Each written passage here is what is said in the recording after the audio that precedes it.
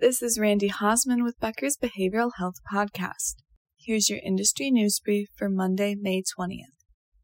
First, Froedtert Health is closing its behavioral health unit at its Menomonee Falls Hospital. Froedtert is also freezing hires and experiencing very thin margins.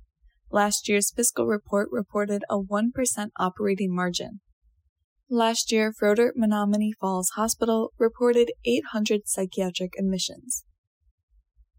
Second, Executive Vice President and President of Behavioral Health at Universal Health Services, Matthew Peterson, is the fifth highest paid executive at UHS. He began leading its behavioral health division 4 years ago. Last year, he was paid $2,711,545. This is a $1.2 million decrease from 2021, when UHS's net income dropped.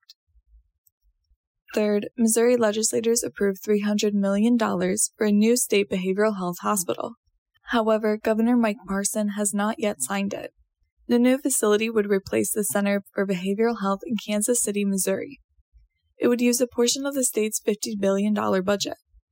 The governor did not request funding for the facility. The legislation was introduced late in the state session. If approved, the State and University Health Kansas City Hospital would each operate 100 beds. It would also include an emergency crisis department. Thanks for listening. Do you want more of the latest info and behavioral health delivered directly to your inbox?